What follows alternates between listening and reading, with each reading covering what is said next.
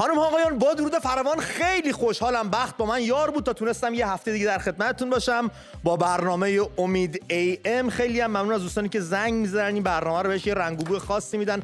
هفته پیش ما نزدیک 3500 تا تماس داشتیم. یک رو پس از برنامه هم تلفن همچنان داشت زنگ میخورد و این بار مسئولیت ما رو سنگین‌تر میکنه و شرمنده‌تر از گذشته در نزد شما بزرگواران و گرامی. برنامه امروز رو می‌خوایم آغاز کنیم با دوست خوب و همکاری که دعوت کردم اومده پیشم باهاش آشنا میشم و پیش از اون دوست دارم دو مطلب رو خدمتتون عرض بکنم. مطلب نخست این که 40 روز از فاجعه دلخراش متروپول گذشت، نه دادگاهی برگزار شد، نه به داد دل خانواده‌های داغدار رسیدگی شده تا به امروز و نه کسی پاسخگو بوده برای این فاجعه‌ای که پیش اومده. پیامد فاجعه دلخراش متروپول عنوان کردن و علنی کردن لیست ساختمان‌های بحرانی در ایران رو ممنوع کردن که بسیاری از بیمارستان‌ها، درمانگاه‌ها و حتی بازار تهران در این لیست است، استادیوم آزادی در این لیست است و فاجعه‌های متروپول، فاجعه‌های شبیه متروپول در کمین ماست. باید هوشیارتر باشیم. از طرفی دوست داشتم تشکر کنم از همه مردم و دوستداران ورزش، کسی که ورزشکار هم نبودن، فوتبالی هم نبودن، حمایت بی‌دریغ خودشون از وریا غفوری عزیز نشون دادن. قضیه دیگه فوتبالی نیست، قضیه دیگه پشت کسی که حرف ما رو زده ایستادن، معرفت نشون دادن و پشت کسی رو خالی نکردن که پشت اون وایساده تو بزنگاه‌های خاصش. وریا یه نفر بود، حرف 80 خورده میلیون رو زد. حالا وقتش بود که همه ازش حمایت بکنن و این اتفاق داره میفته. من به نوبه خودم به عنوان هوادار فوتبال و کسی که دوست داره کنش‌های اینجوری رو ازتون دوست داشتم سپاسگزاری کنم. ممنونم. امیدوارم وریا تو خونه خودش بمونه و جایی نره. بریم سراغ برنامه امشبمون امید AM با مصطفی عزیز، همکار خوبم. مصطفی جون با درود، به برنامه خوش اومدی.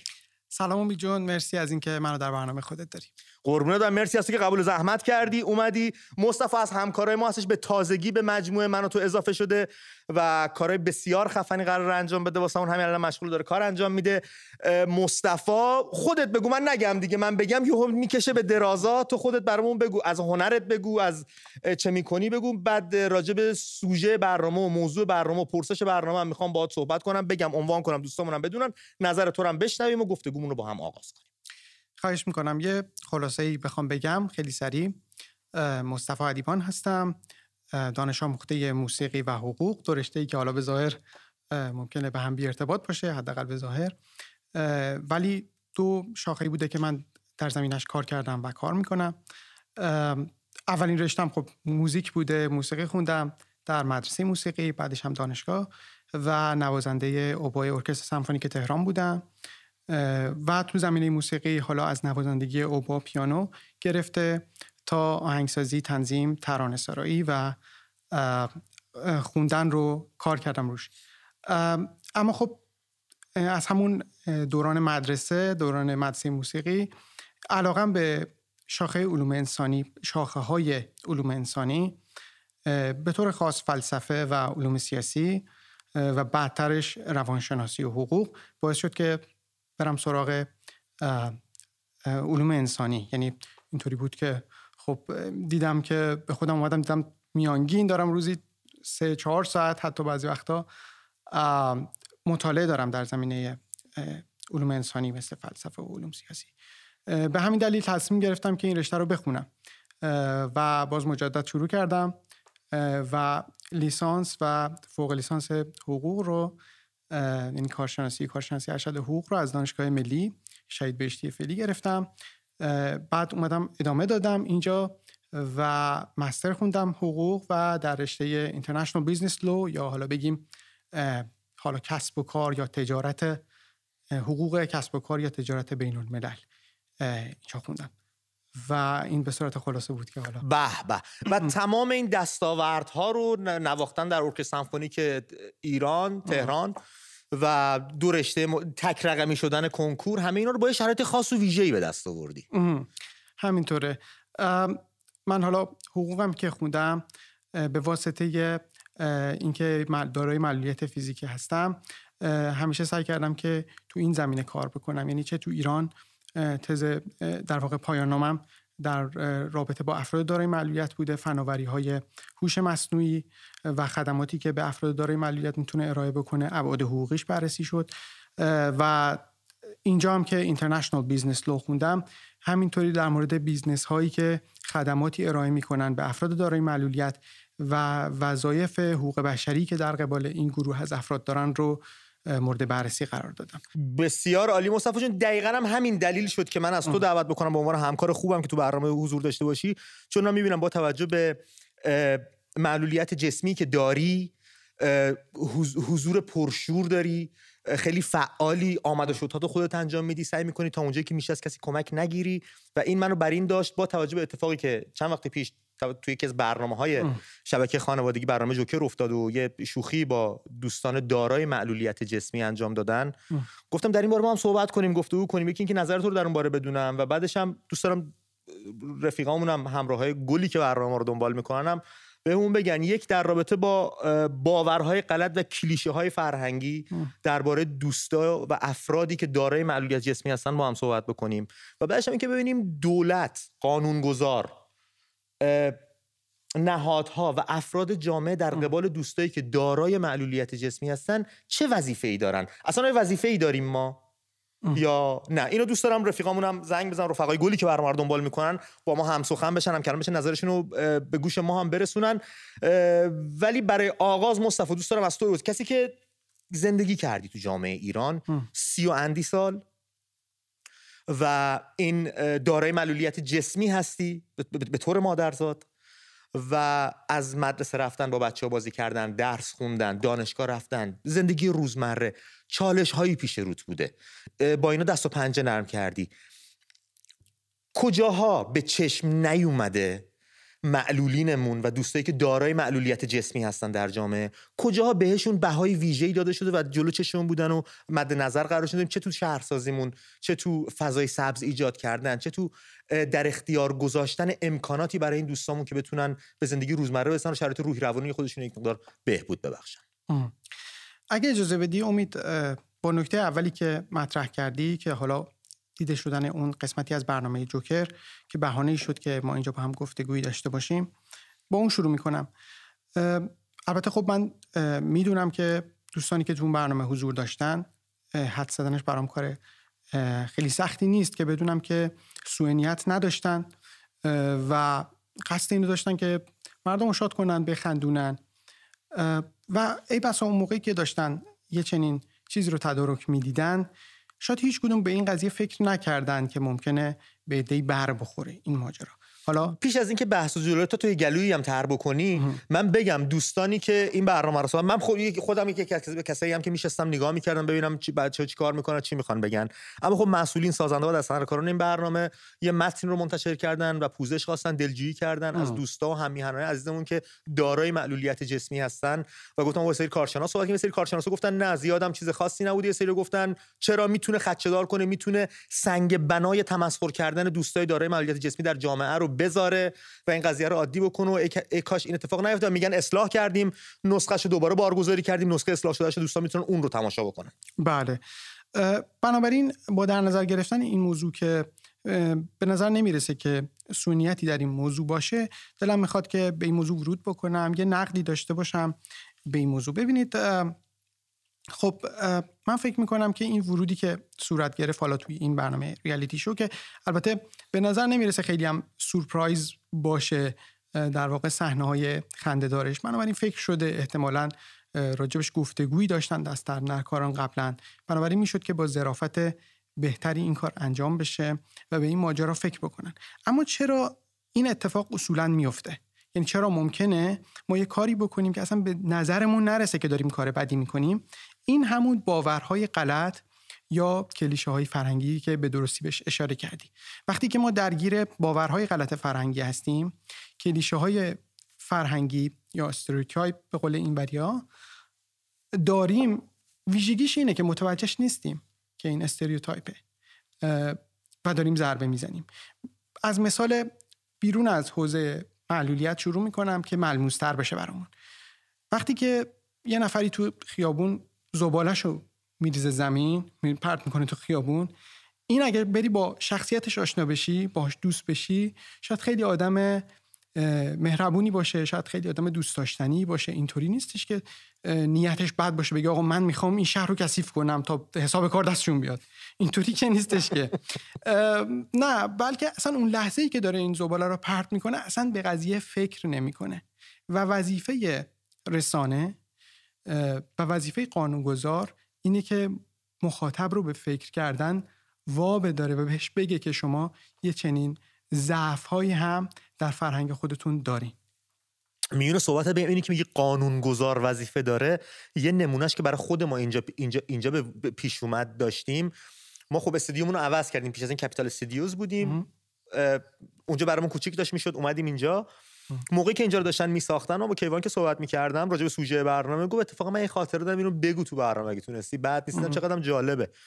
ما باید طبق قانون 2 دستشویی برای دوستای دارای معلولیت جسمی اینجا تعبیه میکردیم. یکی بیرون محوطه کار برای دوستایی که میان، حالا کارشون تو همون لابی میخواد اتفاق بیفته و دم ریسپشن میخوان کارشون انجام بشه. یه دونه هم داخل برای همکارانمون که دارای معلولیت جسمی هستن. و ما گفته بودیم که خب ما نداریم کسی رو که دارای معلولیت جسمی باشه. گفتن نه اصلا کاری نداریم شما دارید یا ندارید. قانون میگه باید داشته باشین و اگر نسازین پایان کار بهتون نمیدن. و ما مجاب شدیم که بسازیم و چقدر به کارمون اومد و چقدر به دردمون خورد در آینده.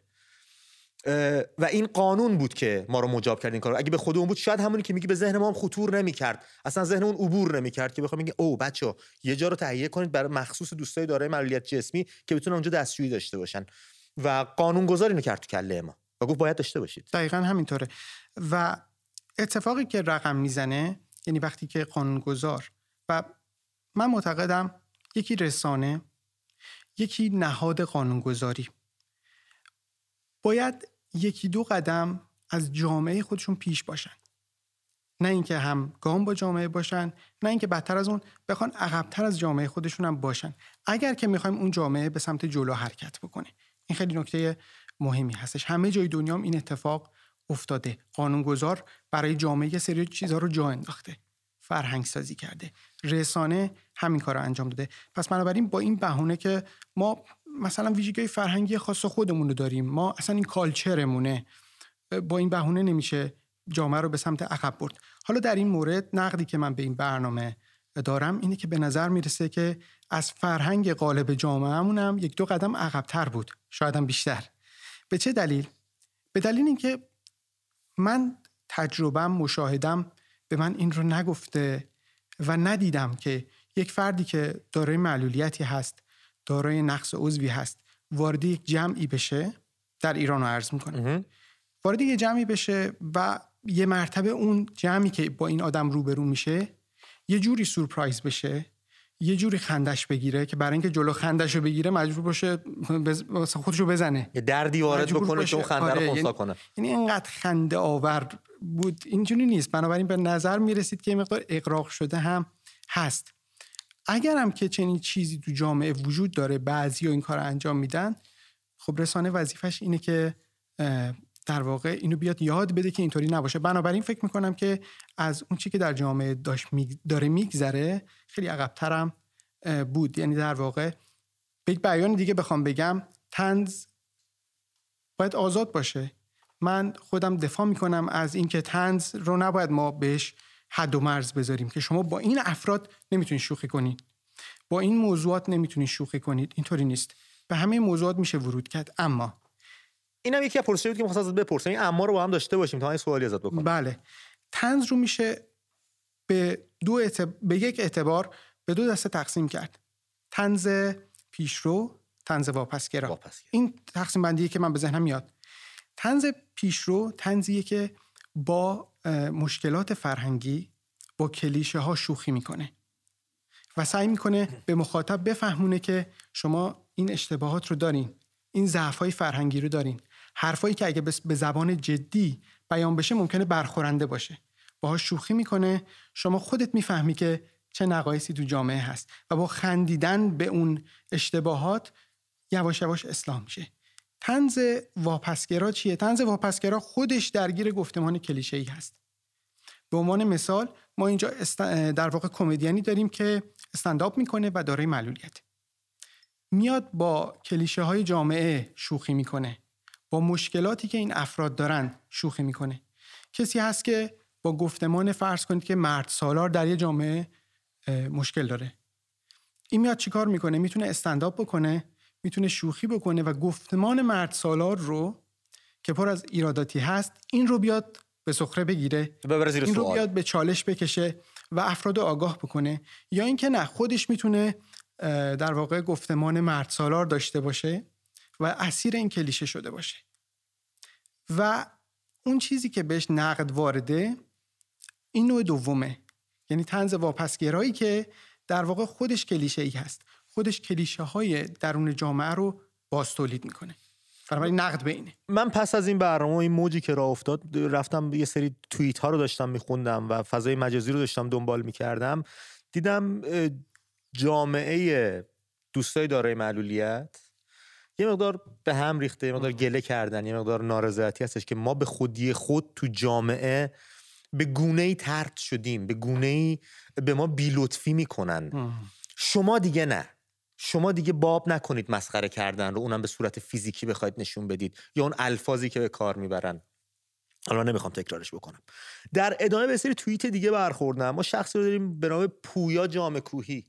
پویا از ورزشکارای بسیار خوب اون هستش، با اینکه دارای معلولیت جسمی هستش، داره سعی میکنه به ورزشش برسه و به دیگر ورزشکارای دارای معلولیت جسمی کمک بکنه. توییتی کرده بود، از جناب وزیر درخواست کرده بود که به ما برسید، به ما ورزشکارا. ما پارکورباز معلولی داریم که مقام‌ها رو در نوردیده ولی خب هیچ حمایتی نمیشه. یا وحید عزیز رو داریم ما، وحیدی که خودش از کارآفرینان هستش، وحید رجبلو. دیدم یه توییتی کرده و گفته که از خدمات و کارمندان فرودگاه مهرآباد شاکیه، چون موقع ورود، موقع بازرسی و اون گیت سیکریتی خیلی اذیتش کردن و یه لفظی به کار بردن که اینا از همه بدترن، اینا سوراخ‌سنبه واسه پنهانکاری زیاد دارن، اینا رو بیشتر باید گشت. و خیلی دلخور شد، خیلی دل آزرده شده بود. میخواستم ببینم جامعه ما با تمام این کلیشه هایی که داره، با تمام این گفتمان غلطی که بین ما جا افتاده، ما برای اینکه بخوایم یک نفرم متوجه اشتباهش بکنه از یه سری الفاظی استفاده میکنیم که شاید استفاده کردنش درست نباشه. مثلا یه نفر اگر این لیوان رو نبینه اینجاست، یا برمیگه مگه کوری، خب این خودش زننده است، این خودش. با تمام این کلیشه هایی که داریم، چقدر جامعه ما آمادگی پذیرش دوستای دارای معلولیت جسمی رو کنار خودش داره و میتونه بفهمتشون؟ به نظر من جامعه ما آمادگی پذیرشش رو داره، از این بابت که بسیار جامعه با محبتیه، در مجموع بسیار جامعه‌ایه که انسان دوسته. ولی به همینجا من یه دقیقه نگرت دارم، چون من یه چیزی برخلاف گفته تو الان دارم. من داشتم یه آماری رو میخوندم و گفته بودن که ما در ایران نمیتونیم درست در مورد آمار سرشماری ها از روی خودش بخونم. نیز برخی کارشناسان آماری معتقدند که آمار واقعی معلولیت بیشتر است از اون چیزی که ثبت شده، زیرا به ویژه در روستا و شهرهای کوچک برخی خانوارها معلولیت را نوعی نقص برای کل خانواده می‌دانند و در نتیجه در پاسخ پرسش‌های آمارگیر حاضر نیستند اظهار کنند که شخص در این خانواده دارای معلولیت جسمی است و جزو معلولین حساب بشه. همینطوره دقیقاً. می‌خواستم، ولی این دور از اون مهربونیه که تو گفتی دیگه. می‌خواستم در ادامه به این اشاره بکنم. ببین، مهربونی و محبتی که به طور کلی ما سعی می‌کنیم هوای همدیگر رو داشته باشیم، فضامون گرم باشه، بستر رو فراهم می‌کنه برای اینکه این نارسایی اجتماعی که داریم در موردش صحبت می‌کنیم حل بشه. و این به این معنا نیست که این مشکل حل شده الان. بنابراین پتانسیلش وجود داره که این اتفاق بیفته، مشروط بر اینکه یک، رسانه به رسالت خودش عمل بکنه و جامعه رو بیدار، جامعه‌ای که همونجور که گفتم خیلی وقتا سوء نیت نداره در رفتارهای غلطش که داره اتفاق میفته، فقط کافیه که آموزش صورت بگیره و قانونگذار با تدابیری که میاندیشه جامعه رو به سمت جلو حرکت بده. اگر این اتفاق بیفته، جامعه آمادگی اصلاح خودش رو داره. این جامعه میتونه خودش رو اصلاح بکنه، یعنی در واقع در بن جامعه این نگاه تبعیض‌آمیز نرفته. این کلیشه ها اینطور نیستش که در تار و پود جامعه باشه جوری که ما نتونیم اینو جداش بکنیم و همینه که اتفاقا آدم دلش میسوزه و معتقد میشه که چرا مایی که خیلی جاها واقعا از محبت برای همدیگه کم نمیذاریم، بدون اینکه متوجه باشیم داریم وارد یه چرخه باطل میشیم. چرخه باطل، یه مثال ساده براتون بزنم. شما وقتی که افراد دارای معلولیت رو از دسترسی به یه سری امکاناتی، به یه سری فضاهای مناسب سازی شده شهری محروم میکنید، اینا از جامعه فاصله میگیرن. وقتی از جامعه فاصله میگیرن، مهارت آموزیشون دچار اشکال میشه، براشون سخت میشه. وقتی که این اتفاق میفته، واجد شرایط نمیشن برای داشتن یک مهارت، برای داشتن یک زندگی مستقل. چون این اتفاق نمیفته، باز دوباره از جامعه فاصله میگیرن. یعنی این چرخه وحید برام مثال میگم، وحید رجب راجعش صحبت کنم. مصطفی برام مثال بیار، نمونهش کجا خودت تجربهش کردی، لمسش کردی؟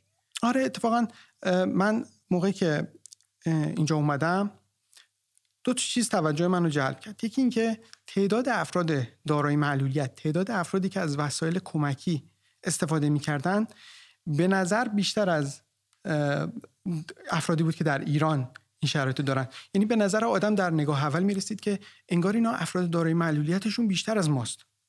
چطور؟ چقدر اینا افراد دارای معلولیت دارن. بعد که یه مقدار عمیق‌تر نگاه بکنید، بریم آمارها رو بررسی بکنیم، می‌بینیم نه، افراد دارای معلولیت اینجا بیشتر در جامعه حضور دارن و شما اینا رو بیشتر می‌بینید. اما افراد دارای معلولیتی که در ایران هستن، کافیه که این معلولیت حالا شدیدتر هم باشه و شانس اینو نداشته باشه که خیلی جاها بیاد. خب این تو خونه است، بنابراین دیده نمیشه. بنابراین خانواده‌اش که میخوان حمایتش بکنن، دوستاش، اونا براش کاراشو انجام میدن، اونا براش میرن خرید، اونا براش نیازهای اولیه‌شو برآورده میکنن. بنابراین شما اینو تو جامعه نمیبینید، در حالی که افراد دارای معلولیت زیادن ولی تو ماشین نشسته، عزیزش داره میره کاراشو انجام میده. ولی اینجا اینجوری نیست. این مصطفی، از تویی که خود دارای معلولیت جسمی هستی دوست دارم بپرسم، اینی که آدم مهربون و به فکر کنارت باشه و کارها تا انجام بده لذت بخشه یا یه جورایی دردآور؟ بستگی داره که شما تو چه شرایطی هستین و تو چه مقطع سنی هستین. شما وقتی که کودک هستین، وقتی نوجوان هستید، خب اینجوری نیست. داشتن ساپورت خب خیلی هم خوبه، به شما کمک میکنه. اولا که این نکته رو بگم که همه این شانس رو ندارن که این ساپورت رو داشته باشن. خانواده خودش در رفع احتیاجات اولیه خودش مونده، مثلا چند بچه داره که یکیشون هم دارای معلولیته. این اگه بخواد انرژیشو بذاره فقط رو اون بچه‌ای که دارای معلولیت هست، خب پس حق اونای دیگه چی میشه؟ بنابراین اینجا این چالش ها رو ما باید مد نظر قرار بدیم. ولی در ادامه ممکنه با بالا رفتن سن، با پا به سن گذاشتن کسانی که حمایت میکردن، پدر و مادر بودن، خانواده بودن، با شلوغ شدن سر خواهر و برادر احتمالاً بزرگتر یا کسانی که ساپورت میکردن، یواش یواش اون فردی که این ساپورت ها رو میگرفته احساس میکنه که این یه جایی بالاخره یه جایی تموم میشه، یه جایی قرار رها بشه.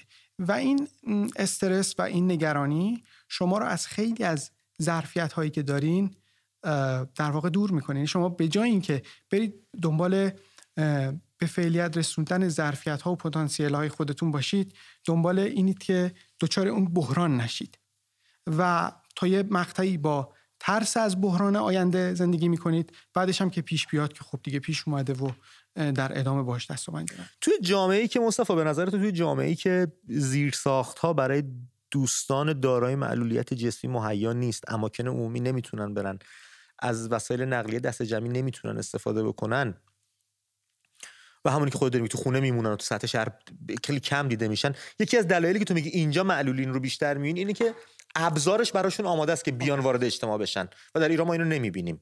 اینا میتونه ضربه های ذهنی و روحی هم بهشون بزنه، یعنی علاوه بر اون معلولیت جسمی که دارند دچار ناراحتی های روحی روانی هم بشن. قطعا همینطوره. خیلی از مهارت های اجتماعی، خیلی از مهارت های ارتباطی به دست نمیاد مگر اینکه شما تو جامعه حضور داشته باشید. با برخوردهای به دست نمیاد مگر اینکه شما حلقه دوستانتون گسترده باشه. وقتی که شما از این امکان محروم میشید، ای بسا حتی کسانی که فقط معلولیتشون معلولیت فیزیکی هست، حرکتی هست، ذهنشون هم بسیار خوب کار میکنه، مهارت‌های اجتماعی ارتباطیشون ضعیف میشه. اینا خیلی هاشون حرف زن نیستن، خیلی هاشون بلد نیستن که ارتباط برقرار کنن، خیلی هاشون شما احساس میکنید که وقتی که دارید باشون صحبت میکنید دقیقاً در جریان مسائل روز نیستن، انگار که جدا بودن از جامعه. خب این حالا مسائل روحی هم شما بهش اضافه بکنید. وقتی که یه نفری به ندرت از خونه بیرون میاد، وقتی که یه نفری به ندرت میشه که خب حالا یه مهمونی هست، به ندرت میشه یه جمع دوستانی هست، انقدر اون فضاها نبوده، یه جا چه میدونم یه اتفاقی میفته، به اصطلاح اینا پوست روانیشون نازک میشه. اینا تشبیه جالبی. اینا آسیب پذیر میشن. چرا؟ چون مثلا فرض کنید که شما الان تو محیطای دوستانه بودی، از بچگی، نوجوانی، بزرگسالی دایره دوستان داشتی، کشمکش ها اونجا هست، یه نفر شوخی میکنه به شما یه تیکه میندازه، شما انقدر تیکه بهت انداختن و تیکه انداختی و شوخی کردی و اینها، شما میتونی بفهمی که مسئله خیلی خاصی نیست. انقدر دیدی این رو، مثلا باهات شوخی کردن، سوژه یه چیزی شدی به اصطلاح، خندیدن، چون دیروز دیده بودی که دوستت سوژه شده بود و با هم خندیدین، میفهمی که این بخشی از خلاصه این دوستی هاست، روابط اجتماعی و روزمره است. ولی اون انقدر نبوده، وقتی بهش یه چیزی میگی به خودش میگیره، وقتی بهش یه چیزی میگی میگه نکنه لابد این میخواد منو حذف کنه، از من خوشش نمیاد. این دقیقاً همون چیزیه که شما وقتی میخوای شوخی کنی، خب منتها رسانه، من نمیخوام بار سنگین بذارم رو دوش کسانی که دستن در کار تولید حالای برنامه‌ای هستن که همه اینا رو مد نظر قرار بدن. ممکنه شما تا تو شرایط قرار نگیری متوجهش نباشی، ولی حداقلش اینه که یکی از دلایلی که میگم باید با احتیاط به این عرصه‌ها ورود کرد و حواسمون باشه دقیقاً همینه. کسانی که از جامعه دور بودن، کسانی که شاید عزت نفسشون آسیب خورده، کسانی که همونطور که اشاره کردم پوست روانیشون نازک شده، تاچی شدن، شما کوچکترین حرفی بهشون بزنی ممکنه داوطلبانه دیگه اصلا کناره بگیره از عرصه فعالیت و پیشرفتی که همچین هم ساده به دست نمیاد. بنابراین تشدید میشه. یادمون باشه که همه آدم ها دارای معلولیت، غیر دارای معلولیت مشکل دارن، ناراحتی دارن، آستانه صبر دارن، نگرانی ها دارن، اما وقتی کسی مشکلات این چنینی پیدا میکنه این مضاعفه. بنابراین شما اگر مشکل داشته باشی که مشکل مالی بخوری، اگه یه نفر دارای معلولیت باشه این مشکل مالی بهش بیشتر فشار میاره. مثال ساده بزنم، شما اگه هزینه نداشته باشی که تاکسی بگیری، برات سنگین باشه که هر روز با تاکسی بری بیای، خودروی شخصی نداشته باشی، میگه خیلی خوب، نیم ساعت یه ساعت زودتر از خواب بلند میشم پیاده میرم. خب یه فرد دارای معلولیت اینطوری نیست، اون 2 ساعت هم زودتر بلند شه فرقی نمیکنه، اون باید با یه وسیله نقلیه باید برسه به اونجا. درسته. بنابراین مشکلات مضاعف میشه. در چنین شرایطی که موقعیت‌های کاری، موقعیت‌های اجتماعی به اندازه کافی برای افراد دارای معلولیت سخت به دست میاد، وقتی که اونها رو توی موقعیت آسیب پذیرتر قرار میدیم، وقتی که باشون برخوردی میکنیم که طرف داوطلبانه خودش رو حذف کنه، خب یادمون باشه که داریم مشکلش رو بیشتر میکنیم. خیلی خفن صحبت کردی، خیلی قشنگ شکافتی واسمون. این برنامه‌ای که ما راجع بهش صحبت کردیم خب به صورت زنده پخش نمیشه، ضبط میشه و خیلی جالب، من داشتم این برنامه رو یکی از دوستان میدیدم که اونم دارای معلولیت جسمیه، از دوستای بسیار نزدیک و خوب منم هستش. و وقتی این صحنه اتفاق افتاد من ناخودآگاه برگشتم نگاهش کردم و اونم برگشت من رو نگاه کرد و با هم چشم تو چشم شدیم. چیز خاصی نگفت، ناراحتی آنچنانی ندیدم، ولی با یه لحنی برگشت گفت خیلی بیشورن. و اون خیلی بیشور گفتنه نشست تو ذهن من که سبب ساز شد که الان اینجا ما بشینیم با هم دیگه این صحبت رو داشته باشیم.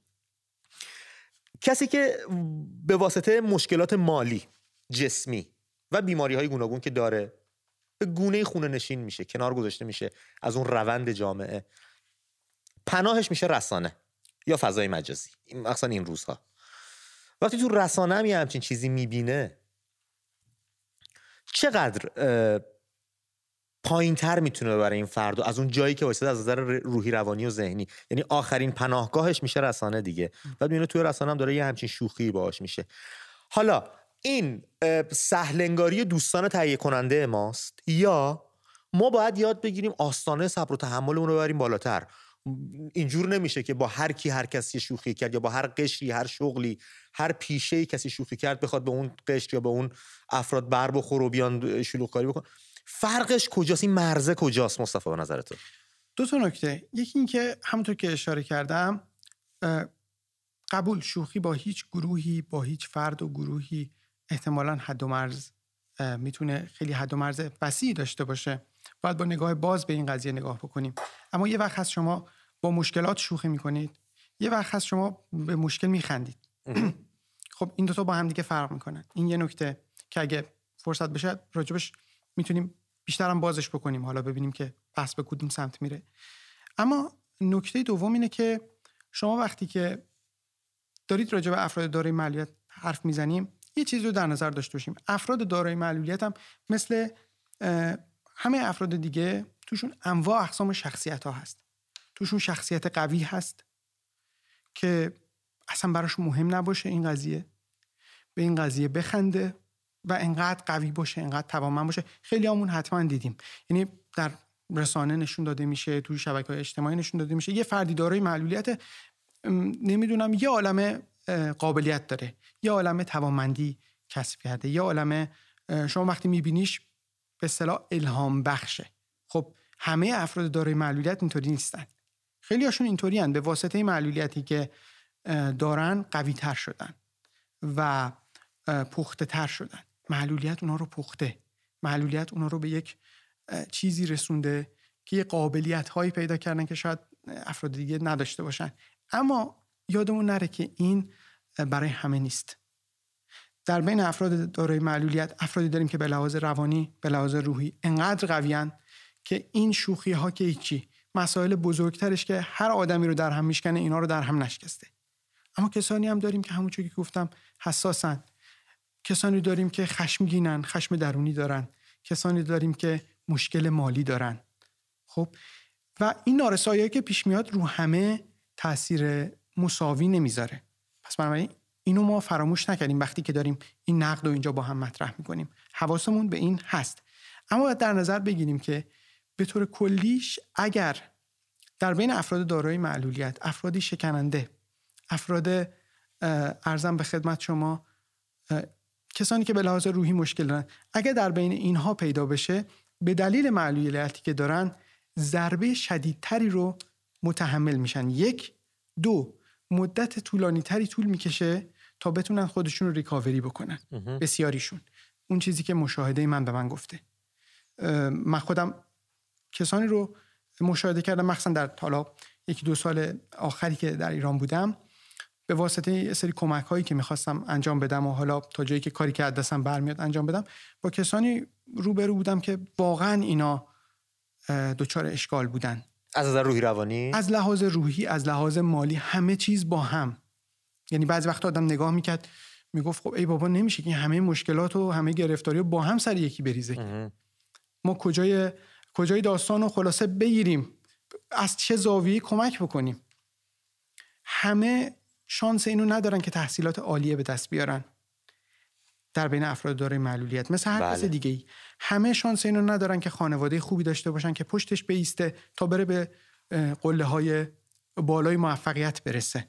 من این شانس رو داشتم، از این بابت واقعا جز خوش شانس ها بودم و تشکر میکنم از همه کسانی که از خانواده، پدر، مادر، همه دوستان، همه کسانی که به من کمک کردن که تو این جایگاهی باشم که حالا کم یا زیاد هستم. مصطفی به خانواده اشاره کردی. من خوندم برات یه مطلبی بودش که میگفتن بعضی از خانواده حتی حاضر نیستن در آمار و سرشماری بگن که فرد دارای معلولیت توی خانوادهشون هست. از طرفی هم یه خانواده‌ای رو داری مثل خانواده خودت، حمایتت میکنن. تو به من گفتی پیش از برنامه که شما هم صحبت میکردی، گفتی محیط شهری آماده حضور دوستان دارای معلولیت جسمی نبود، پدر من محیط رو آماده میکرد. مثلا این حرفا رو نداشتیم، نمیذاش من کم بود احساس کنم. ولی همه این شانس رو ندارن. همه این شانس رو ندارن. همین رو میخوام ازت بپرسم، خانواده چه نقشی بازی میکنه توی پیشبرد اهداف یک فردی که دارای معلولیت جسمی است؟ نقش خانواده انکار نشدنیه. همونجوری که اشاره کردی بسیار از خانواده ها یا خود شخص ممکنه معلولیتش رو مخفی بکنه، خانواده ها مخفی بکنن. یه بخشیش حالا بگیریم که مثلا از باب خجالت باشه، از باب این باشه که نخوان احساس سرشکستگی بکنن. ولی یه چیزی هم من میخوام اضافه بکنم حتما در کنار یه علت دیگه که مثلا برمیگرده به قوانین ما. فرض میکنیم که حتما دیدیم در بین دوست آشنا کسانی که میخواستن خدمت سربازی نرن، بله. یا دنبال این بودن که معافی بگیرن. معافیت پزشکی آخرین گزینه‌ای که شما ممکنه بهش فکر کنی. تا جایی که میشه از معافیت پزشکی فاصله میگیری. چرا این کارو میکنی؟ به خاطر اینکه میگه اگه معافیت پزشکی بگیرم واسه آینده شغلی استخدامی بد میشه، ممکنه سری کارا رو از دست بدم. درسته؟ یعنی در واقع شما داشتن محدودیت، حتی داشتن یک بیماری، داشتن کف پای صاف وقتی ممکنه شما رو از استخدام، از داشتن یه سری مشاغل محروم بکنه. از رزم معاف میکنه. حالا از رزمشو میشه فهمید، ولی تو خیلی از مسائل مثلا استخدامی بعدی، خب به همون انگیزه هایی که بسیاری آشنان که نمیخوان معافیت پزشکی بگیرن. خب این چرا به این شکله؟ خب بنابراین تا جایی که شما بتونید، اگر راه داشته باشه، زیر بار این که من دارای معلولیتی هستم نمیرید دیگه، حتی اگه خفیف باشه. در حالی که در جوامعی مثل اینجا اینطوری نیست هستن. بنابراین تبعیض مثبت یک ترمی هست که قانونگذار در نظر میگیره برای کسانی که خیلی راحت میتونن اون وقت اگر دارای معلولیتی هستن ای بسا از یه سری امتیازاتی هم برخوردار بشن، هم خودشون به عنوان فرد دارای معلولیت، هم کسانی که اینا رو به کار میگیرن، استخدام میکنن، براشون کردیته، براشون اعتباره. حتی در پاری از مواقع معافیت مالیاتی دریافت میکنن، تسهیلاتی رو میتونن دریافت بکنن و غیره. بنابراین این نکته هم نباید فراموش کرد. در جامعه‌ای که به طور کلی قانونگذار، فضای اجتماعی از شما حمایت میکنه، شما ترسی نداری از اینکه از مشکلت صحبت بکنی. اما در جامعه‌ای که اگر شما از معلولیتت صحبت بکنی، در کنار محدودیت‌هایی که معلولیتت برات میاره یه سری محدودیت‌های دیگه هم به تحمیل بشه، شما تا جایی که بتونی سعی میکنی که این محدودیت‌ها رو کمتر بکنی دیگه. کاملا درسته. مرسی مصطفی جون. از همین الان شماره روی نمایشگر پشت سر من که به نمایش در اومد، دوستان شروع کردن زنگ زدن، خط داره شلوغ میشه. من شماره تلفن برنامه رو اعلام میکنم: 2044 1494 911 385 2044 1494 911 385 شماره تماس است که میتونید زنگ بزنید روی خط برنامه بیاد. امید.dot AM هم آیدی اسکایپ ما هستش که میتونید از طریق اسکایپ دوستان زنگ بزنن، هزینه‌هاشون بیاد پایین‌تر، با ما در تماس باشن، در این باره با هم گفتگو کنیم، راجع به باورهای غلط و کلیشه‌ای فرهنگیمون صحبت کنیم با هم دیگه. و دوست دارم نظر شما رفقای گلم بپرسم: دولت و انسان‌های یک جامعه، افراد یک جامعه و رسانه تا چه اندازه در بهبود سطح روحی و فعالیت روزانه دوستان دارای معلولیت جسمی نقش دارن؟ ما چقدر میتونیم محیط رو براشون مساعد کنیم؟ ما چقدر میتونیم بهشون کمک بکنیم؟ ما چقدر میتونیم یه گوشه کار رو گرفته باشیم که این دوستانم از جامعهشون بتونن بهره کافی و وافی رو ببرن؟ از الان ما چقدر زمان داریم به پایان بخش یکمون بچه‌ها؟ اگه به من بگید 3 دقیقه زمان داریم، 4 دقیقه. میتونم یه تلفن بگیرم پیش از اینکه بریم ها؟ یه تلفن بگیریم مصطفی، ببینیم دوستامون در این باره چی میگن، بریم درنگی بکنیم، برگردیم و برنامه رو ادامه بدیم. داوود از تبریز رو خط برنامه هستش. داوود جان، با درود از تبریز به برنامه خودت خوش اومدی. سلام امید جان. به روی ماهت دادا، صحبتاتو میشنویم. خوب هستی امید جان؟ عرض کنم خدمتت، ما در ایران این فرهنگی که باید جا بیفته که به همدیگه نخندیم، خیلی وقت البته این فرهنگ تو ایران جا نیفتاده. مثل میگم، البته از جمهوری اسلامی از زمانی که اومده این بدتر هم شده این قضیه. مثال بهت بگم، نه تنها معلولین، ما در ایران این نگاه‌های تقریبا ریسیستی رو هم نسبت به هم داریم. نمیخوام بگم که همه اینجورین، نه. ببینین مثلا میگم، چرا ما باید عین این گفته های این آخوندایی که اومدن تو ایران میگن به هم دیگه که مثل بگم، مثل ترک فلانه، لور فلانه، فارس فلانه، کرد فلانه، همین مسئله رو آوردن حتی رو سر آقای وریا جان عزیزم. بله. در آوردن. بهش گفتن که آقا شما جدایی طلبی، در صورتی که ایشون حرف مردم رو داره میزنه. ما در ایران این مشکل رو تا زمانی که نتونیم حلش بکنیم، نمیتونیم اتحادی داشته باشیم، نمیتونیم پشت هم وایستیم و نه میتونیم همدیگر رو حمایت بکنیم. ما باید پشت هم باشیم. ایران مال هممونه، مال معلولانمونه، مال هممونه. دوستای دارای معلولیت، مرسی از تماس دو برنامه، خیلی لطف کردی واقعا. مصطفی، خیلی دوستامون تردید دارن تو به کار بردن بعضی از واژه‌ها در رابطه با دوستایی که دارای معلولیت جسمی هستن. خیلی ها ناآگاه واژه‌ای رو به کار میبرن که شاید دوستانمون رو برنجونه. واژه درست، ترم درستش چیه؟ ما چی باید استفاده بکنیم در قبال دوستامون؟ بله، این حتی یه چیزیه که تو جوامع حالا توسعه یافته هم روش دارن بحث میکنن. به نظر میرسه که مناسب ترین واژه افراد دارای معلولیت هست. حالا معلول وقتی شما میگید یا معلولان، یک صفته. در واقع شما دارید یک کسی رو با یک نقیصه‌ای صدا میکنید، مثل یک کسی که بگید که مثلا چاق یا بگید که کچل، نمیدونم هر چی که میخوایم بگین. خب بنابراین این از معلول.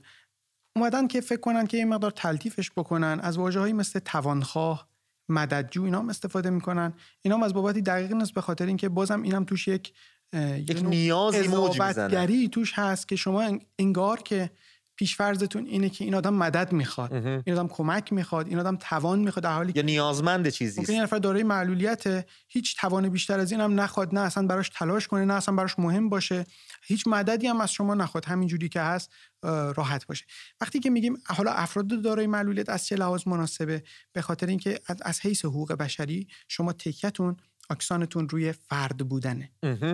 یک فردی است مثل هر فرد دیگری که دارای معلولیت هست. مرسی از توضیح چقدر خوب. پس از این پس میگیم دوستای دارای معلولیت جسمی که بدونیم ترمش، یا هر معلولیت دیگه. خیلی از دوستامون هم معلولیتایی دارن که عیان نیست، نمایان نیست، نمیشه، مثل لکنت زبان.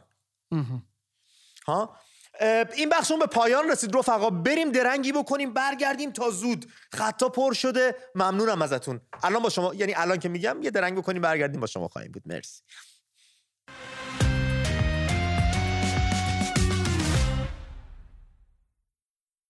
شنبه ساعت 22.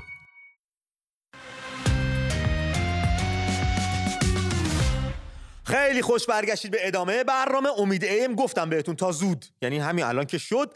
دوست دارید نظر شما دوستان رو در رابطه با باورهای غلط و کلیشه‌ای فرهنگی اون در رابطه با دوستای دارای معلولیت جسمی یا معلولیت‌های دیگه بدونیم، و اینکه دولت و انسان‌های یک جامعه تا چه اندازه در بهبود سطح روحی و فعالیت روزانه معلولین، حضور پررنگشون در سطح جمع، فعالیت‌های روزمره‌ای که باید انجام بدن، میتونیم نقش داشته باشیم و بهشون کمک کنیم. در این رابطه دوست دارم شما رفقام زنگ بزنید، با ما هم کلام بشید. مصطفی جون اگه جانم چشم، شمارمون رو عوض میکنیم اینجور که بوش میاد.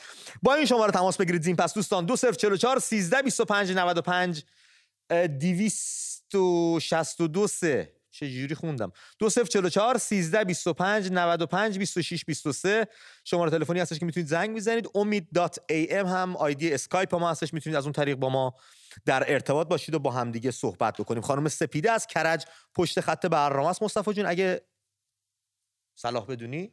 بله، بیشتر از این منتظرشون نذاریم. خانم سپیده با درود به برنامه خودتون خوش اومدین. درود بر شما امید جان، آقای مصطفی. امیدوارم که خوب باشین. مرسی که منو تو برنامه خودتون پذیرفتین. مرسی از شما که زمان و توان گذاشتید با ما تماس گرفتید. صحبتاتون رو میشنویم سپیده جان. خواهش میکنم. طبق فرمایش شما من میخواستم مطرح کنم به عنوان شهروند همه ما وظیفه داریم که از حقوق همدیگه دفاع کنیم، مخصوصا برای عزیزانی که معلولیت حالا جسمی یا هر معلولیتی که تعریف شده باشه دارن. من خودم به شخص سال 2016 که اومدم ایران یه فرد معلولی رو دیدم که بنده خدا یه مسیری و کلی پیاده راه رفته بود، دنبال یه پلی میگشت. یک فردی که دارای معلولیت جسمی است. بله. میخواستن از پیاده رو برن توی خیابون و دنبال یه پلی میگشتن که روی جوب باشه و این پل رو پیدا نکرده بودن. از من پرسیدن، منم چون چند سالی نبودم ایران نمیدونستم و اون مسیر رو دقت نکرده بودم. حتی خواستم کمکشون کنم، ایشون نپذیرفتن و گفتن من همینجور به راهم ادامه میدم تا یه پلی پیدا بکنم. من خیلی ناراحت شدم، یعنی دیگه اصلا اشکم هم در اومد و همین سبب شد نشستم یه طراحی کردم و بردم برای شهردار منطقه 9 کرج، یه آقایی بودن به نام آقای عطا، یه طراحی شهر هوشمند کردم و خیلی مسائلی که برای عزیزانی که معلولیت دارن رو در اون دیدم. ولی ایشون طرح رو دیدن، خیلی هم خوششون اومد، گفتن که این طرح شما به درد اروپا، آمریکا و شرق دور میخوره، آسیا شرق دور، به درد فرهنگ ما نمیخوره. مگه چی بود طرحتون سپیده جون که با فرهنگ ما همخونی نداشت؟ ببین من خیلی طراحی کردم، از انرژی سولار استفاده کردم، بعد اومدم مثلا این کیوسکای جاهایی که برای ایستگاه اتوبوس و قسمت‌هایی رو از این شیبا گذاشتم که عزیزانی که مثلا میخوان از ویلچر استفاده بکنن بتونن برن تو اون جایگاه قرار بگیرن. برای اتوبوس‌ها همینطور. بعد برای پیاده روها پلایی گذاشتم، ارتفاع پله‌ها رو کوتاه در نظر گرفتم که حالا کسایی که مثلا با عصا هستن یا ناتوان جسمی هستن بتونن این پله‌ها رو بالا برن. اون ارتفاع بلند سختشونه. حالا کنارش باز شیبایی گذاشتم، آسانسور گذاشتم برای پلای عابر پیاده که مثلا ایشون با یه حالتی به من گفتن خب ما پله برقی داریم. گفتم خب عزیز من، کسی که با ویلچر هست، با عصا هست، پیرمرده، یعنی حتی معلولیت نمیتونه، مثلا میتونه تو بله سال خوردگی حتی. بله یعنی مثلا یه خانومی آبستن هست، کودکی هست، ایشون اصلا زیر بار نرفتن. مرسی خانم سپیده. رفقای دیگه پشت خط هستن، اونا هم منتظرن. ممنون از توضیحاتتون. نکته‌ای رو میخواستم عرض کنم آقای امید جانم. از این رسانه میخواستم به مردم عزیز بگم که همه ما بیاییم مسئولیت داشته باشیم. هر هفته اگر به این شهرداری‌ها مراجعه بکنیم و طرح‌هایی رو بدیم، بالاخره اینا مجبور میشن اینا رو در طراحی شهری اعمال کنن. یک دنیا ممنون. مرسی از لطفتون. اینها دوستامون جامعه خیرخواهانه امام علی رو تعطیل کردن که دیگه چه حالا به هر روی. هومن فامیلیشو نمیگم، هومن از استان البرز پشت خط برنامه هستش. هومن جان با درود به برنامه خودت خوش اومدی. درود بر شما. سری میرم سر اصل مطلب. لطف میکنی. ببین من سال 2019 97 شمسی تصادف کردم، با موتور بودم، تصادف کردم. دادگاه به من 4% ارش داد یا همون معلولیت. اما نه حمایتی شدم، نه مثل قبل میتونم کار بکنم. هیچ امکاناتی برامون در نظر نمیگیرن. حالا این بماند. یه نکته دیگه هم میخواستم بهتون بگم. ما شهر جدید هشکرت هستیم. بله. یک خانم جوان که رو ویلچر بودن تو محدوده مرکز شهر زندگی میکردن. شهردار اون موقع زحمت کشیدن، پل گذاشتن. بیشتر جایی که از پیاده رو به خیابون بالا، چون جوبای عریضی داشتیم، پل گذاشتن. اما متاسفانه همشریامون رعایت نمیکنن، میان رو جلوی این پلا وای میستن. آره هومن، آدم عادی هم بخواد رد بشه نمیتونه، چه برسه به ویلچر. مرسی هومن، به نکته خیلی ظریفی اشاره کردی. مرسی و برام خودت تماس گرفتی. منم تو عکسایی که دوستای دارای معلولیت برام فرستاده بودن نگاه می‌کردم. یا جلوی این خطایی که برای دوستای نابینامون با موزاییک درست کردن پارک میکنن، یا جلوی این رمپا و این پلایی که با ویلچر میتونن رد بشن پارک میکنن. اون دیگه دولت و حکومت و آقایون و ارزشی و اینا نیستن. این دیگه خودمونیم، داریم میبینیم کجا پارک میکنیم. ای کاش یکم آگاه‌تر جلو شیر آتش نشانی پارک میکنیم، جلوی رفت آمد پل رفت آمد دوستای دارای معلولیت پارک میکنیم و برامون هم زیاد توفیری نداره که چه بلایی سر دوستان خواهد اومد. بله دوستان به نکات خیلی خوبی اشاره کردن. میخوام یه چیزی رو اضافه بکنم در مورد اینکه حالا این تبعیضات، این مشکلات، این کلیشه‌های فرهنگی اشاره شد که صرفاً برای افراد دارای معلولیت نیست، گروه‌های اقلیتی قومیتی دیگه هم چنین مشکلاتی رو باهاش روبرو هستن. اتفاقاً فرصت خوبی رو بهم میده که به این نکته اشاره بکنم. ما به دلیل حالا سیر تکامل انسان به گونه‌ای بوده که ما همیشه دلمون میخواسته تو اون جمعی که هستیم برای اینکه بتونیم بقا داشته باشیم همیشه دلمون میخواسته جزء گروه قوی تر باشیم، جزء گروه اکثریت باشیم. اصلا خیلی از این بولی کردنها، خیلی از این تمسخر کردنهای گروه هایی که فکر میکنیم اقلیتی هستن، اگه خوب دقیق بشیم از یه حس ناامنی تمسخر کننده میاد. تمسخر کننده میخواد به زبون بی زبونی بگه که من جزء اونا نیستم، من با شما، من با بقیه فرق دارم، من جزء گروه قویم، من جزء اون اکثریتم، من اقلیت نیستم. بنابراین این یادمون باشه. اما این خصلت انسان مدرن نیست دیگه. انسان مدرن دیگه گروه‌های اقلیتی برای خودشون اکثریت هستن. بله. در همین لندن بخوایم مثال بزنیم، شما ممکنه از چندین حیث ممکنه شما جزء گروه اقلیت باشین. ممکنه به خاطر داشتن معلولیت، ممکنه به خاطر بک‌گراندتون. کلی گروه اقلیت داریم که اگه همه این گروه‌های اقلیت رو جمع کنیم خودشون یه اکثریتی میشن. بنابراین یادمون باشه که جزء گروه اقلیت بودن جایی سرشکستگی نیست و برای اینکه ثابت بکنیم که ما جزء اکثریت هستیم که امنیت بگیریم، لزومی نداره که به عزیزانی که جزء این گروه هستن اجحافی بکنیم و یا از نگاه بالا به پایین داشته باشیم. مرسی از توضیحاتت مصطفی عزیزم. خانم سهیلا از تهران پشت خط برنامه است. سهیلا جان با درود به برنامه خودت خوش اومدی. خانم سهیلا، امید جان سلام. به ماهتون. مرسی و برنامه تماس گرفتی. مرسی. خیلی متشکرم. من ورود شما رو مجدد به شبکه تبریک میگم. خیلی خوشحالیم که تصویرتون رو داریم. مخلص. صحبتتون رو میشنویم سهیلا جون. قربون شما. خواهش میکنم. من پدری دارم که در کودکی بر اثر یه محبت نابجا از سمت مادر بزرگشون متاسفانه پاشون لگن در میره و چون بهش دکتر خوب خاصی 60 سال پیش نبردن، متاسفانه یه پاشون کوتاه‌تر از پای دیگرشون میشه. و من قشنگ بچگیام یادمه که چون توی کوچه‌ای که پدر من مغازه داشتن چندین آقا مهدی بود، به خاطر اینکه مشخص کنن که کیو دارم مخاطب قرار میدم به پدر من میگفتن که مهدی چلاق. و این خیلی برای من سنگین بود چون من عاشقانه پدرم رو دوست داشتم و دارم. و یه بار یکی از همسایه‌هاشون جلوی روی من اینو گفت و من تو سن 8 سالگی جوری با ایشون برخورد کردم که هر موقع من مغازه پدرم بودم ایشون نمی اومدن. جوری شده که الان پدر منو میبینه فامیلیشو صدا میکنه. و میخوام بگم که هیچ موقع درست نیست که آدم‌ها رو بر اساس معلولیتشون خطاب قرار بدیم. سهیلا جان، فکر میکنی اون آقا اگر خدایی نکرده پدر رو به لقبی صدا میکرده از جهل بوده، از ناآگاهی بوده یا دونسته این کار رو میکرده برای مزاح، برای خنده؟ من فکر میکنم از روی جهله، چون ما تو فرهنگ نامناسبی که در ایران داریم خیلی دوست دارن که یه لقبی یا پسوندی روی اون آدم قرار بدن و به خاطر اینکه شناسایی بشه توی جمع اون رو با اون لقب معرفی میکنن و بسیار ناپسنده این حرکت. کاملا متوجهم. متاسفم این اتفاق افتاده و امیدوارم دیگه از این اتفاقا نیفته. مرسی و برنامه تماس گرفتی. درود ویژه پدر برسون. قربونت برم. مواظب خودت باش. مرسی. ما یکی از دوستامون که دارای ناتوانی جسمی است، دارای معلولیت جسمی است، با برنامه تماس گرفت به نام بهرنگ. بهرنگ جان با درود به برنامه خودت خوش اومدی.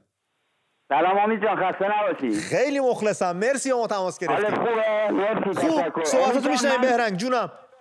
زود میرم سر اصل. برو دادا. من سال 95 معلولیتم تایید شد و از سال 95 قرار شد که یه مشروطیتی به من تعلق بگیره. الان نزدیک 6-7 ساله هر وقت که من زنگ میزنم یا میرم به اداره بهزیستی به من میگن که تو نوبتی. برای 200-300 هزار تومان در برج که اینا برای معلولیت من از کار افتادگی میخوان بدن، 7 ساله هر سری من مراجعه کردم به من میگن تو نوبتی. تا 3 روز پیش که من رفتن یه بهزیستی دیگه ایشون لطف کردن تو سیستم دقیق‌تر نگاه کردن برا من زده پر درآمد، در صورتی که من نه چیزی به ناممه، نه ماشین دارم، نه خونه دارم، اصلا من بیکارم، من راننده پایک سنگینم امید جان. ولی الان 6 ساله برای معلولیت پام نمیتونم برم کار کنم. اینا چرا باید برای من بزنن پردرآمد؟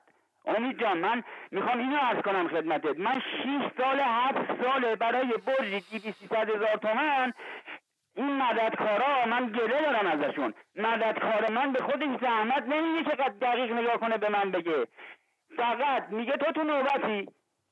بابا خانم فلانی مددکار تو نوبتی، من 7 سال تو نوبت برای 200,000 تومان. امید جان متاسفم اینو میشنوم. بهرنگ عزیزم امیدوارم دوستان مسئول پای برنامه باشن، البته حسن رصد میکنن برنامه ما رو، بشنون صدای شما رو واقعا و بتونن گرهی از مشکلاتتون حل بکنن. آدم میمونه چی بگه. اون عزیزی که حالا پیش از این آقای عزیز محترم بهرنگ جان تماس گرفت، خانم سهیلا بودن. راجع پدرشون صحبت کرد. سهیلا جان راجع پدرش صحبت کرد. منو یاد یه نکته انداخت که خوبه بهش اشاره بشه. اونم اینه که وقتی ما راجع به معلولیت و افراد دارای معلولیت صحبت می‌کنیم، فقط بحث خود فرد دارای معلولیت نیست. یادمون باشه که خانواده هام اینجا حقوقی دارن و همونجوری که الان در یک نمونه دیدیم که دختر یک فرد دارای معلولیت بعد از گذشت این همه سال هنوز میخواد خاطره رو نقل بکنه، صداش میلرزه، بغضش میگیره. یا کسانی که فرزند دارای معلولیت دارن، کسانی هستن که از لحظه‌ای که اون فرزند به دنیا میاد احتمالاً برنامه‌های زندگیشون به کلی عوض میشه، سر و شکل زندگیشون عوض میشه. کسانی که همسر یا پارتنر دارای معلولیت دارن، کسانی که ازشون نگهداری میکنن، اینا هم زندگیشون به شدت تحت تاثیر قرار میگیره و یادمون نره که وقتی که باشون در واقع بد برخورد میکنیم، از این نارسایی‌های فرهنگی که داریم میگیم، این نارسایی‌های فرهنگی لزوماً فقط به فرد دارای معلولیت ضربه نمیزنه. ای بسا خود فرد دارای معلولیت آدم قوی باشه، از مسئله گذر بکنه، اما عزیزانش نتونن بغض گلوشون رو بعد از گذشت سالیان سال فرو بخورن و همچنان دلشون نازک باشه از این ماجرا. به نکته ظریفی اشاره کردی. مرسی مصطفی جان. خانم شیوا از شهریار پشت خط برنامه است. شیوا جان با درود به برنامه خودت خوش اومدی. سلام امید جان، شب بخیر میگم به شما و مهمون عزیزتون. ببین ما شب شما هم بخیر. که باهاتون صحبت میکنم. ممنونم. امید جان من یه نکته ای رو میخوام اگه اجازه بدیم بگم. اونم اینه که الان 10 سال پیش و 20 سال پیش و 30 سال پیش نیست. صفحات اجتماعی هست، خیلی راحت مردم میتونن ببینن، با مسائل مختلف آشنا بشن، با همین مسائل و مشکلات معلولان عزیزمون همه آشنا هستن. من اصلا نمیتونم قبول کنم که بیام بگم ما فرهنگ نداریم، ما نمیدونیم، یا نمیدونم چجوری بگم. اصلا واسه من غیر قابل باوره که آدما خیلی راحت مثلا بگن حالا صدا سیما یا نمیدونم حکومت، ما اصلا از این حکومت هیچ توقعی نداریم در هیچ زمینه‌ای، ولی خودمون فهم و شعور داریم، خودمون باید فکر بکنیم، حتی اگه شده یک لحظه خودمون رو جای کسای دیگه بذاریم، بگیم این اتفاق ممکنه برای ما هم بیفته و دوست داریم با ما چجوری رفتار بشه، ما هم همونطور با این افراد عزیزمون برخورد بکنیم. من اصلا این فقر فرهنگی و ندونستن و این کمکاری حکومت رو نمیتونم از طرف مردم قبول بکنم به عنوان دلیل برخورد بدی که با این عزیزان میشه. خیلی ممنونم از تماس دو برنامه. شیوای عزیزم لطف کردی و منم یکی از صحبتام آغاز برنامه با مصطفی همین بود که این برنامه مد نظر ما وقتی این شوخی ناشایست رو پخش کرده، خب برنامه زنده نبوده، ضبط شده بوده. همون لحظه تهیه کننده برنامه یا کارگردان برنامه میتونسته که بچه این شوخیتون ممکنه یه سری از دوستامون رو ناراحت بکنه، کات بده، بگه یه کار دیگه انجام بده یا مدل دیگه شوخی بکنید یا اصلا اینو پخشش نکنید یا تو تدوین درش بیارن. خیلی کارا میشد کرد، میشد پخش نشه. و اینی که شما میگی میشه خودمون رو آگاه کنیم، میتونیم بفهمیم چه اتفاقی داره میفته، خب همینطوره. حالا این اتفاق که افتاده اتفاق ناشایستی هم بوده، ولی من همیشه عادت دارم نیمه پر لیوانم میبینم و اونم اینه که این احتمالاً بهانه‌ای بشه برای ما، کاش که این اتفاق بیفته، که نقد کنیم رفتار خودمون رو. اگه این اتفاق بیفته اشکالی نداره، میشه از این مرحله گذر کرد. بنابراین یه اتفاق این شکلی افتاده، میشد در بیاد، در نیومد. من از این زاویه هم بهش نگاه میکنم که ای بسا اونا یادشون رفت که این قسمت رو در بیارن که ما بشینیم راجبش گفتگو کنیم، که ما بشینیم راجبش گفتگو کنیم که همونجور که اینا یادشون رفت این قسمت رو از برنامه در بیارن، ما هم 20 سال پیش 30 سال پیش به پدر یک دختری یه چیزی گفتیم که دختر هنوز یادش نرفته. این مسائل به نظر من اگه راجبش گفتگو بشه، من این همون در واقع نقطه‌ایه که گفتم من به جامعه ایران از این حیث امیدوارم و فکر میکنم پتانسیلشو داریم که روز به روز بهتر بشیم. یه چیزی هم یادمون باشه، همه جای دنیا به هر حال این کمبودهای فرهنگی است. الان شما به فعالان حقوق افراد دارای معلولیت تو شبکه‌های اجتماعی انگلیسی زبان غیر ایرانی هم نگاه بکنید، اونام از بسیاری از این کلیشه‌ها گلایه دارن. بله، حالا شدت و ضعف داره، ولی خب اشکال نداره همین رو بهونه بکنیم برای اینکه خود انتقادی بکنیم به یک معنا. مرسی از لطفت. از ایران سام با ما تماس گرفته و فکر میکنم مادرش پشت خط باشه. با درود، به برنامه خودتون خوش اومدین.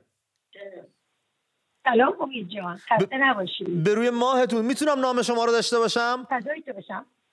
آره عزیز دلم، شما یه خود لطفت زبان داره، اونا بودن که صحبت نکنین من به جاش صحبت کنم. دردش تو سرم، لطف میکنید.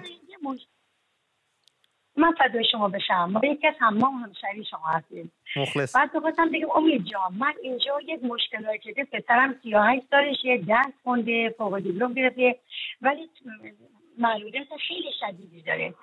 ولی فکر کنین که اگه اینا مریض میشن، ما بخوایم اینا دکتر ببریم، تمام ماشین از خودمون نداریم، تمام ماشیناشون تو پشت گاز داره، ویلچر نمیتونم ببرم. فکر کنم پسرم باید با بانک ببرم بعد دکتر ببرم. بعد این دفعه خیلی حالش بد بود، زنگ دادم که دکتر بیاد در خونه، یه ویزیت چند برابر از من خواست. اصلا یعنی 500,000 تومان پول ایران که ویزیت اگه مطب گرفتم 50 تومن 60 تومن میخواستم برم در درمانگاه، این که 500,000 تومن. بعد فکر کنید اگر بیشتر برقی براش گرفتیم که یک کردیم که به چه ذلتی بخواد ماه حاضر بیرون، اینقدر این پیاده روهای همه مانع گذاشتن. پیاده رو به خاطر این موتور سوار نیاد همه مانع گذاشتن. فکر کنیم بچه باید از پیاده رو بیاد توی خیابون، تو پیاده رو. واقعا یعنی دولت نمیتونه یک معلول برای یک جای برای ما درست کنه که برای معلولین راحت باشه، بتونن یک جایی که ما خانواده که من الان سندم بالا است ولی امکانات ندارم یا بودجه مالی نداشته باشم، یعنی باید با این معلول چیکار کنم؟ معلولی که درس خونده، فوق دیپلم گرفته، ولی تو خونه نشسته 8 ماه و 8 ماه 9 ماه اصلا بیرون نمیتونه بریم. ما مرسی از تماستون و برنامه خودتون. خیلی متاسفم واقعا این چالش‌های اینجور ابتدایی و بدیهی رو شما باید باش دست پنجه نرم کنین و امیدوارم یکی از مسئولین، یکی از بچه‌های بهزیستی اگر برنامه رو داره می‌بینه زنگ بزنه رو خط برنامه بیاد برامون بگه واقعا چه برنامه‌هایی واسه دوستای دارای معلولیت جسمی یا معلولیت‌های دیگه دارید، چطور می‌خواید بهشون کمک بکنید، تو جامعه ما جایگاه این دوستامون کجاست، ما چطور داریم بهشون نگاه می‌کنیم و آیا شهروندامون رو درجه بندی کردیم ما و دوستای دارای معلولیت حالا به هر نوعیش میرن تو درجه‌های دوم سوم قرار میگیرن و نگاه ویژه‌ای بهشون نباید بشه. خیلی من خیلی پرسش تو ذهنم هستش و یک شخصی که دستم در کار است خیلی دوست دارم رو خط برنامه بیاد اگر قابل بدونه و در این باره با هم گفتگو کنیم. فریبرز از ایران پشت خط برنامه است مصطفی و از دوستان نابینامون هستش. فریبرز جان با درود به برنامه خودت، خیلی خوش اومدی. سلام. با درود. صدای منو داری؟ بله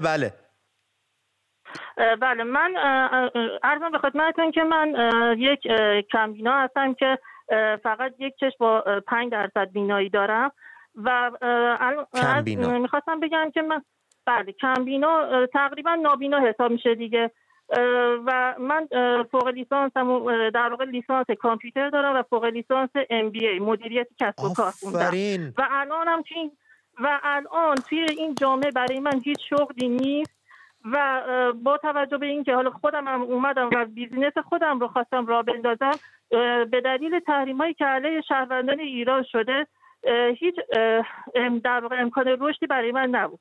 در داخل کشورم هیچ شغلی نیست، تنها یک مبلغ 420,000 تومان که یه چیزی حدود 10 تا 11 پوند میشه واریز میکنن و این میشه حمایتشون.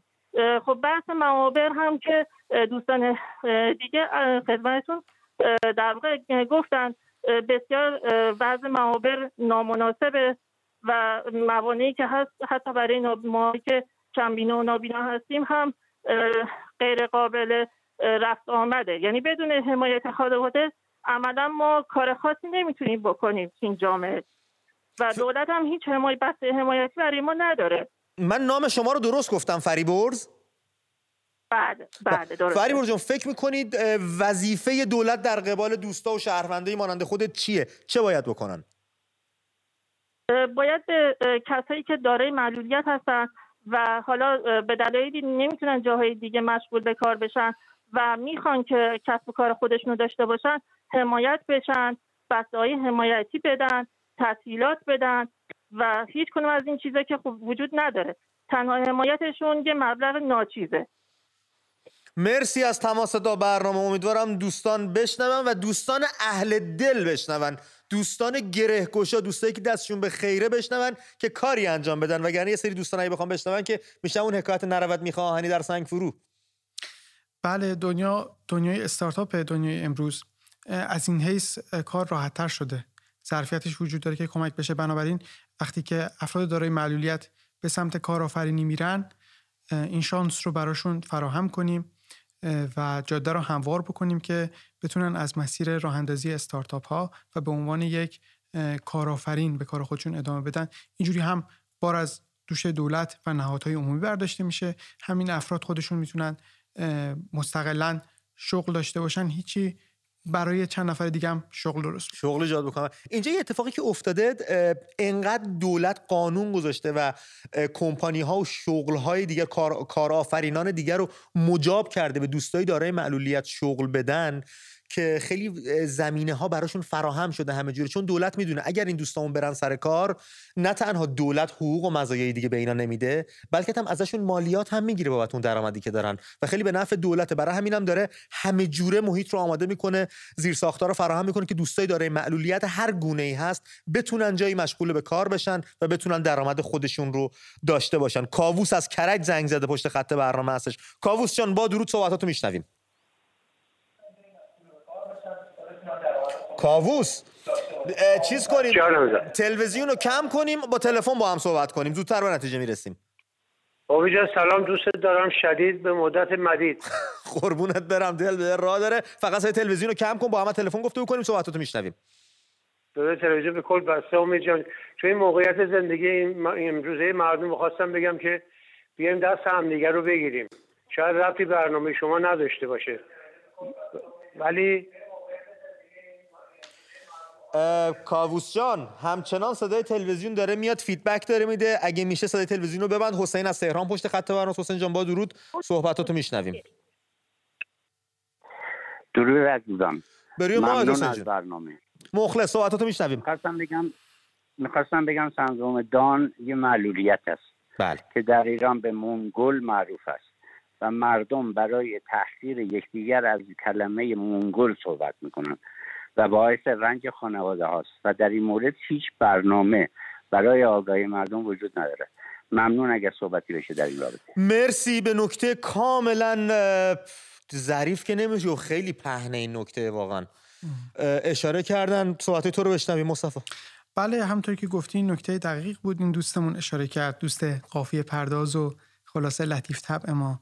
همینطوره الفاظی مثل عقب افتاده، نمیدونم مونگول، که در واقع ریشه از هم خانواده است با کلمه مغول به دلیل شکلی که اینها دارن، در واقع حالت چشم ها و اینا در واقع الفاظیه که به همون دلایل ریشه‌ای که بهش اشاره کردیم داره اتفاق میفته. یعنی گاهی انقدر ما ندیدیم، انقدر باهاشون سر و کار نداشتیم، انقدر نبودن که توی جمعای خودمون بدون حضور این عزیزان و خانواده هاشون یه ادبیاتی رو استفاده میکنیم، هیچ اتفاقی هم نمیفته. انقدر اتفاقی نیفتاده، انقدر رنجش طرف رو ندیدیم و رفتیم با خیال راحت به ادامه روز خودمون پرداختیم که اینا مدام داره تکرار میشه. بنابراین همونجوری که یکی دیگه از مخاطبین اشاره کرد، گفت من نمیتونم بپذیرم با افزایش در واقع گسترش شبکه‌های اجتماعی و رسانه‌های ارتباط جمعی که این همچنان ادامه پیدا بکنه.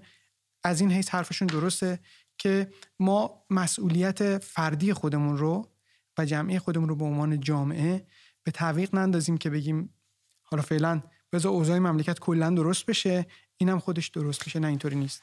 در روبرویی با دوستای دارای معلولیت اون نه تنها باید به کردار و رفتارمون خیلی نگاه ویژه‌ای داشته باشیم، به گویش و اون دست واژه‌هایی هم که استفاده می‌کنیم باید دقت کنیم خیلی، که خدای نکرده نرنجونیم کسی رو و یا به روش نیاریم ناخواسته اون حالا معلولیتی که داره. بله همینطوره و باز تولید نکنیم دیگه کلیشه ها رو.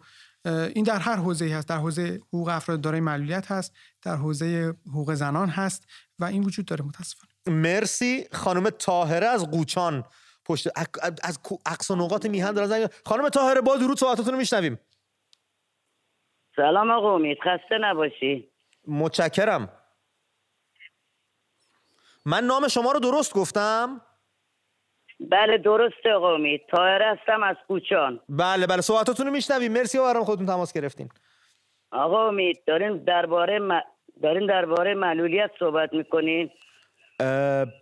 بله، اگه درباره افراد و دوستایی که دارای معلولیت هستن. بله من آقا امید میخواستم باهاتون درد دل کنم. من دختر دارم معلولیت داره، کفش طبی میپوشه، دکترای داروسازی هم گرفته تو دانشگاه ملی ایران. به شاد باش میگم بهتون واقعا برای داشتن همچین دختر باهوشی. بعد متاسفانه همسایه خیلی خوبی دارم، دوستان خیلی خوبی دارم، ولی سردرنش از طرف فامیلا شنیدم، بهم سردرنش کردن. ببخشید من متوجه نشدم چی فرمودین، اگه ممکنه؟ چه چیزی رو سرزنش کردن؟ یعنی چیکار کنید؟ یعنی سردرنش شنیدم که برو بچه‌تو جمع کن، برو مریضتو جمع کن. اصلا سر یک کلمه ساده که اگه اختلافی بوده بینمون رفتن رو نقطه ضعف، دقیقا نقطه ضعفم. دلم الان دارید شما صحبت میکنین خیلی دارم دلم میسوزه، میخوام گریه کنم آقا امید. مرسی. یک برنامه‌ای بذارین که مردم آگاه بشن، ما داریم به نوبه درک کنن. مرسی از لطفت. بله میدونم چی میگی، خیلی زشت و زننده. ما خودمونم داشتیم تو فامیلمون که یکی از بستگان فرزندی با دارای معلولیت خدا بهش داد و میگفتن طعنه میزدن که ببین چی کار کرده، سرنوشتش این شده، ببین خدا چه جوری داره ازش انتقام. اصلا به یه جاهایی ربطش میدن که پس کله آدم اسفناج سبز میشه از این استدلال هایی که میارن. کار به یه جایی کشید که یه نکته رو یادم آورد. فقط قضیه این کلیپی که ما دیدیم از حالا برنامه جوکر نیست. به طور کلی به فیلم و سریالامون دقت کنیم، ببینیم که چقدر در این فیلم و سریال ها قضیه معلولیت به عنوان عقوبت کار نمایش داده میشه. بله. دوست عزیز کارگردانمون یه سریال درست میکنه، خب نقش منفی داره اون سریاله، میخواد یه جوری جمعش بکنه دیگه، بعد یه جوری جمع بشه سریال. آسان ترین راهی که به ذهنش میرسه اینه که اینو تصادف بده، این نقش منفی رو، و نشون بده که نشسته رو ویلچر و این تقاص کارهای بدیه این تقاص کارهای بدیه که کرده. نمیدونم فرزندش دچار مشکلی میشه، میگن ها خب شما میخوای سریال رو جمع بکنید یه جوری بالاخره باید تموم بشه دیگه، ولی یادمون باشه که ظاهرش هم این است که بابا یه سریال دیگه، حالا به یه دونه سریال.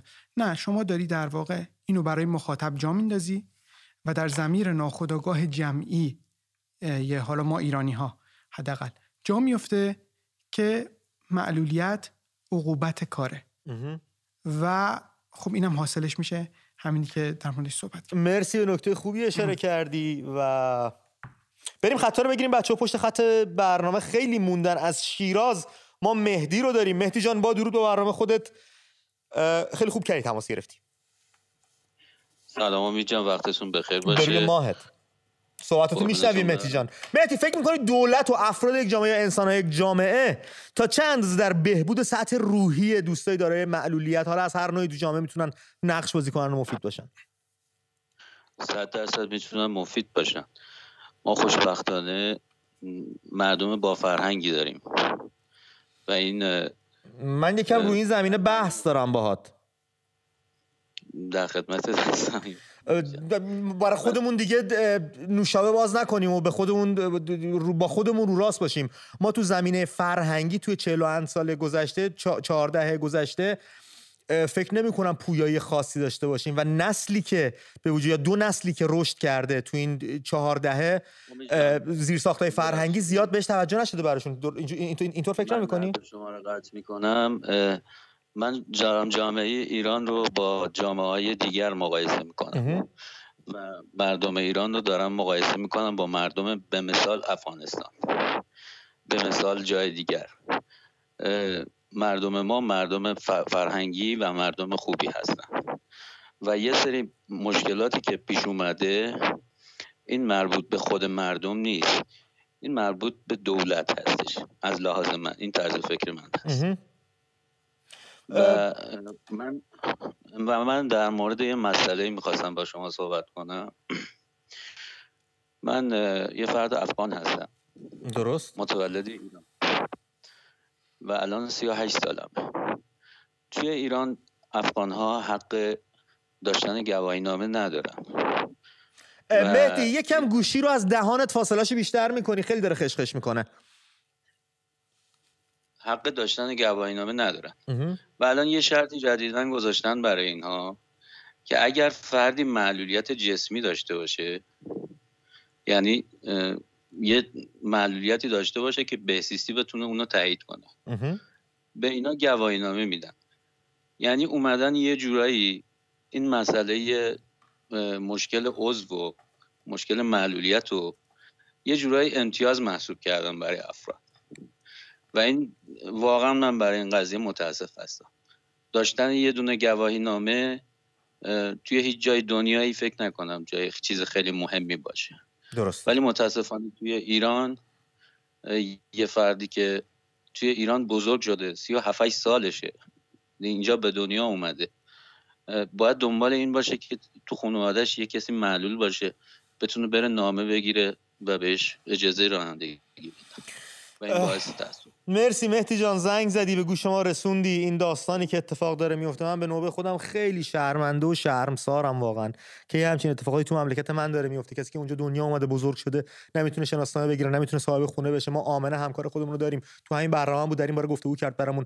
به نوبه خودم خیلی شرمسارم واقعا، ولی خب حساب همه ایرانی ها رو یکی نکنید و همه رو به چشم نبینید. ما خودمون از دست دولتمون به سطوح، دولت که چه عرض کنم، کسایی که اومدن قدرت رو در دست گرفتن، به سطوح اومدیم و موندیم چی کار بکنیم. من ازت پوزش میخوام به نوبه خودم، واقعا ببخش ما رو. مسعود از اصفهان پشت خط برنامه است. مسعود جان با درود به برنامه خودت خوش اومدی.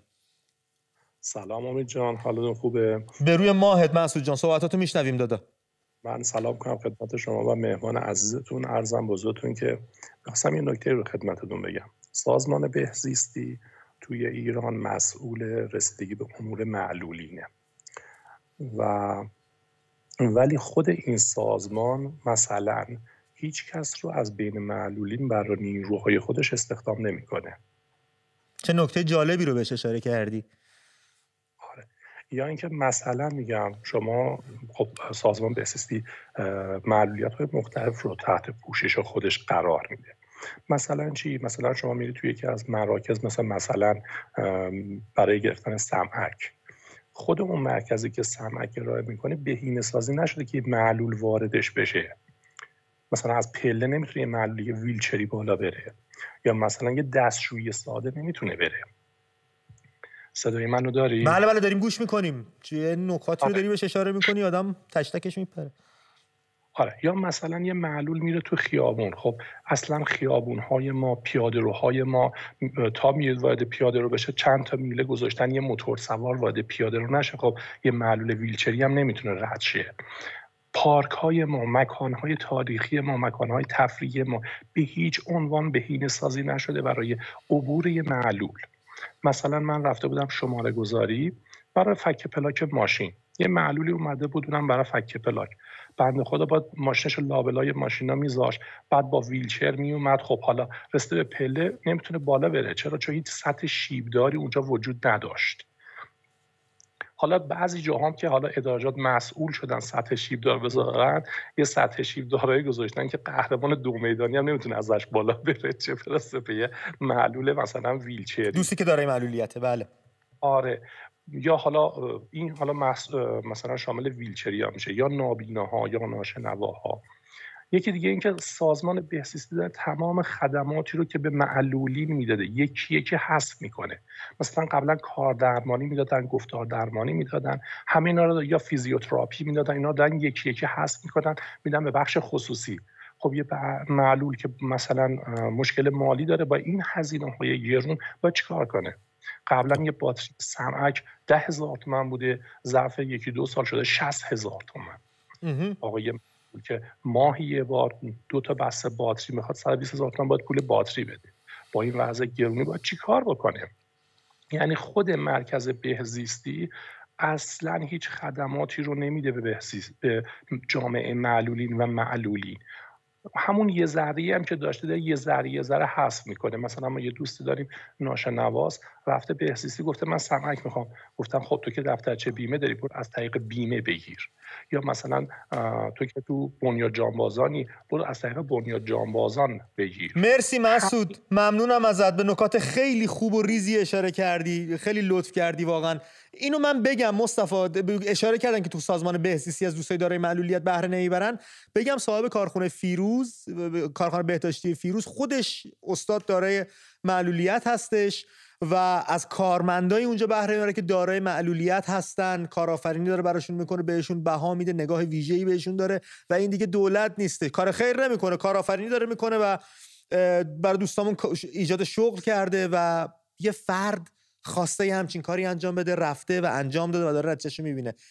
وقتی یک نفر در جامعه ما میتونه همچین کاری انجام بده، دولت قطعاً چندین برابر و بهتر در کیفیت بالاتری میتونه انجام بده و تنها چیزی که آدم رو به فکر میبره اینه که آیا واقعا نمیخوان دوستای دارای معلولیت در جامعه رو ببینن یا سختشونه بخوان هزینه کنن. بله، به هر حال من خواستم اینجا چون صحبت از سازمان بهزیستی شد یا کسانی که دستان در کار هستن، خواستم به یه نکته هم اشاره بکنم که حالا جانب انصاف هم رعایت شده باشه. تجربه شخصی من از کسانی که در بهزیستی به عنوان کارمند فعالیت می‌کردن، مددکار بودن، عرضم به خدمت شما کاردرمان بودن، یه تجربه فوق‌العاده‌ای بوده. یعنی بسیاریشون انسان‌های بسیار فرهیخته‌ای هستند و بسیار دوست داشتنی هستند، چه رفتارهای فوق‌العاده‌ای دارن با وجود سر شلوغی که دارن، با وجود امکانات کمی که دارن، یعنی واقعا خودشون هم از این کم بوده امکانات به سطوح میان، ولی سعی میکنن تا جایی که از دستشون برمیاد انجام بدن. یعنی از خوشرویی، از پاسخگویی بسیاریشون کم نمیذارن، ولی دیگه پاسخگو نیستن. یعنی شما فقط کافیه که به آمارها نگاه بکنین و ببینید به ازای هر چند نفر فرد دارای معلولیت ما فقط یک در واقع کاردرمان داریم یا مثلا یک مددکار داریم. اینها رو هم باید لحاظ بشه. بنابراین نقدی که ما مطرح میکنیم، اولا نقد در واقع پیش شرط این است که ما به جلو حرکت بکنیم، از این حیث داریم میگیم. اما ما منکرم نمیشیم که کسانی دارن زحمت میکشن و انسانهای فریخته هستن، اما چیزی که ما داریم روش دست میذاریم اینه که تا یک عزم جمعی در لایه‌های دولتی، عمومی، بین مردم تو جامعه، تا یک عزم جمعی شکل نگیره، به هر حال گفتش که با یه گل بهار نمیشه دیگه. بله، یک دست صدا نداره. بله مرسی. به پایان برنامه داریم اندک نزدیک میشیم. یه تلفن دیگه میتونم بگیرم. خانم ساناز از مشهد زنگ زدن پشت خط برنامه هستن. ساناز جان، با درود به برنامه خودت، خوش اومدی در لحظات پایانیش. سلام امید جان، خیلی خوشحالم که با شما صحبت میکنم. به روی ماهت. منم همینطور ساناز جان، صحبتاتو میشنویم. بعدای شما. من از مشهد تماس میگیرم و خودم معلولیت جسمی حرکتی دارم، از ویلچر استفاده میکنم و اینکه امید جان میخواستم بگم که اگه معلولیت اون فرد دارای معلولیت، حالا مهم نیست که چه کلمه‌ای براش اطلاق بشه، مهم اینه که ماها که تلاش میکنیم، ماها که زحمت میکشیم، نه تنها ما زحمت میکشیم، خانواده‌مون خیلی خیلی بیشتر زحمت میکشن که ماها به جای برسیم. من خودم فوق لیسانس هوش مصنوعی روباتیک گرفتم، ولی من میخوام که ولی میخوام تو جامعه زندگی کنم که بدونم اگه تلاش میکنم به جایی میتونم برسم، نه اینکه بعد از این همه تلاش کردن خب نه کار درست درمونی هست، نه فضای مناسبی برای کار کردن، حتی یک سرویس بهداشتی مناسبی نیست برای ما که بخوایم استفاده کنیم. نه یک مسیر رفت آمد درستی. توی شهر نمیتونی از اتوبوس استفاده کنی، نه از تاکسی استفاده کنی.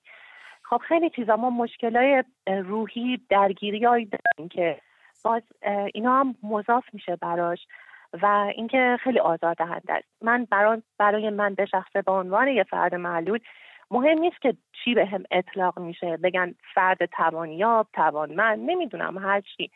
فقط واسه این مهمه که توی جامعه زندگی کنم که بدونم اگه تلاش میکنم به جایی میرسم و فقط نگاه نکنم امکانات کشورهای دیگه و حسرتشون رو بخورم. مرسی ساناز عزیزم، ممنونم با برنامه خودت تماس گرفتی. خیلی لطفی. به پایان برنامه داریم میرسیم. مصطفی 1 دقیقه زمان داریم به جنبندی برسیم با تو. 45 ثانیه میگن بچه‌ها. در اختیار من گذاشتی. ممنون از اینکه این موضوع رو پیش کشیدیم. من فکر میکنم که نیاز داریم موضوعات این شکلی رو مطرح بکنیم و از همین نقداست که میتونیم یه قدم به جلو حرکت کنیم. مرسی مصطفی عزیزم، لطف کردین تو این برنامه. خیلی ممنون از شما رفقای گل که زمان گرانبهاتون رو در اختیار من و همکارانم قرار دادید و دوستایی که پشت خط موندن ازشون پوزش میخوام. 3500 تا تلفن داشتیم، همینجوری هم داره شماره میزنه این بالا. نتونستم خیلی‌ها رو پاسخ بدم، منو ببخشید. تا درودی دیگر و برنامه دیگر، بدرود و شاد باشید.